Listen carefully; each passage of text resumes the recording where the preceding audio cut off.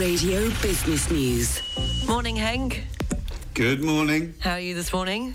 I'm very well, actually. Lots happening in terms of the UK that's very much keeping us busy. So markets have been through a bit of a turbulent time, it has to be said, since I was last on. But yeah, I'm doing okay, thank you. Well, great to have you back. Yes, a bit eye on the ball. What's happening with the markets then?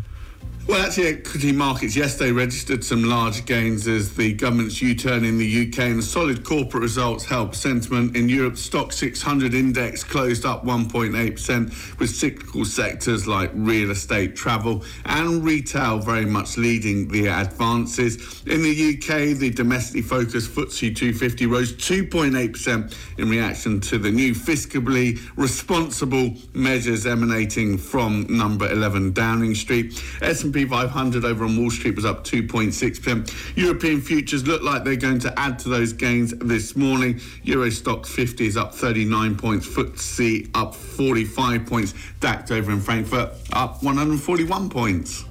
And, well, the UK Chancellor, how did the markets react?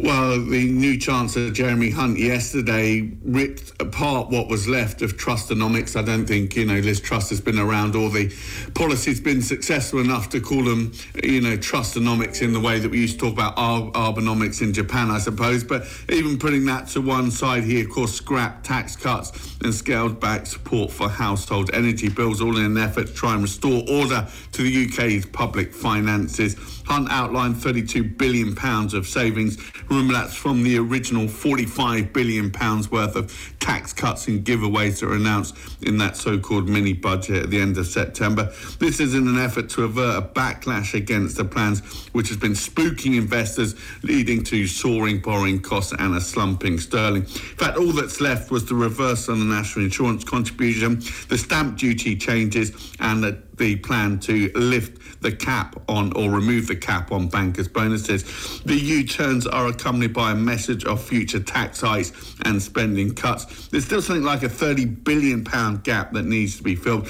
but market reaction was certainly positive. So if you look at the yield on 30-year gilts, fell as much as 44 basis points yesterday. That's the second biggest drop that we've seen in history. In fact, the biggest change was really around the energy support bill, which was originally set to cap dual fuel bills at £2,500 for 2 years. It will now be redesigned in April and become more targeted. So lots for the markets to digest. But they certainly feel a little bit more happy with this new Chancellor than the previous one.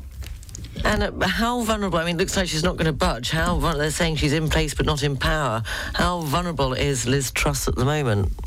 Well, listen, it's not for me to say how vulnerable I suppose the Prime Minister is, but certainly if you look at the newspapers this morning in the UK, you'll certainly see the pressure has been building and perhaps even to a crescendo, it could well be said. And some have argued yesterday what we saw in Commons was not only, of course, a backtracking on some of those tax plans, but a beauty parade about who could be the next Prime Minister. We had Penny Mordaunt, of course, talking yesterday. She's the leader of the House, seen as a possible candidate. There's some debate about whether she has enough experience.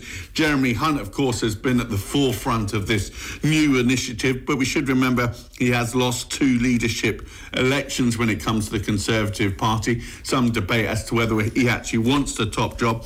And then it comes back to, I suppose, Rishi Sunak as well, the Boris Johnson's Chancellor. You could argue, given the fact he was part of that management team that won that convincing mandate at the 2019 election from the British public, he perhaps has a greater chance of suggesting that he has a right in terms of to that job. Going beyond that, you start to, I suppose, consider who actually wants the job. You look at the polls today, Labour have a massive lead, there's no doubt about that. Certainly if an election was held today, Conservatives would be wiped out.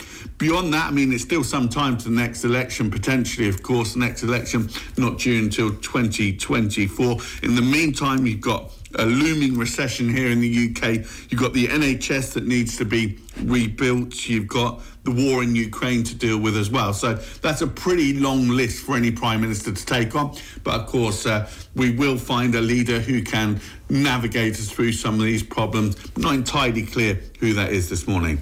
Okay. And in my Benz, it's a positive outlook for Mercedes-Benz. It is. We've got the Paris Motor Show taking place at the moment, so we'll hear a lot from the motor manufacturers over the course of the next few days. Mercedes has pledged to deliver solid returns next year, even if the economy continues to worsen. Talking at the show, the car giant stated that operating margins goal would be around 14% in a favourable environment, no lower than 8% in poor conditions. Been a tough few years, it has to be said, for the car makers. They've had to deal with a demand shock during the course of the pandemic, then supply chain disruptions, now of course pressure on real incomes, higher energy bills in Europe, and of course those ongoing COVID restrictions in China.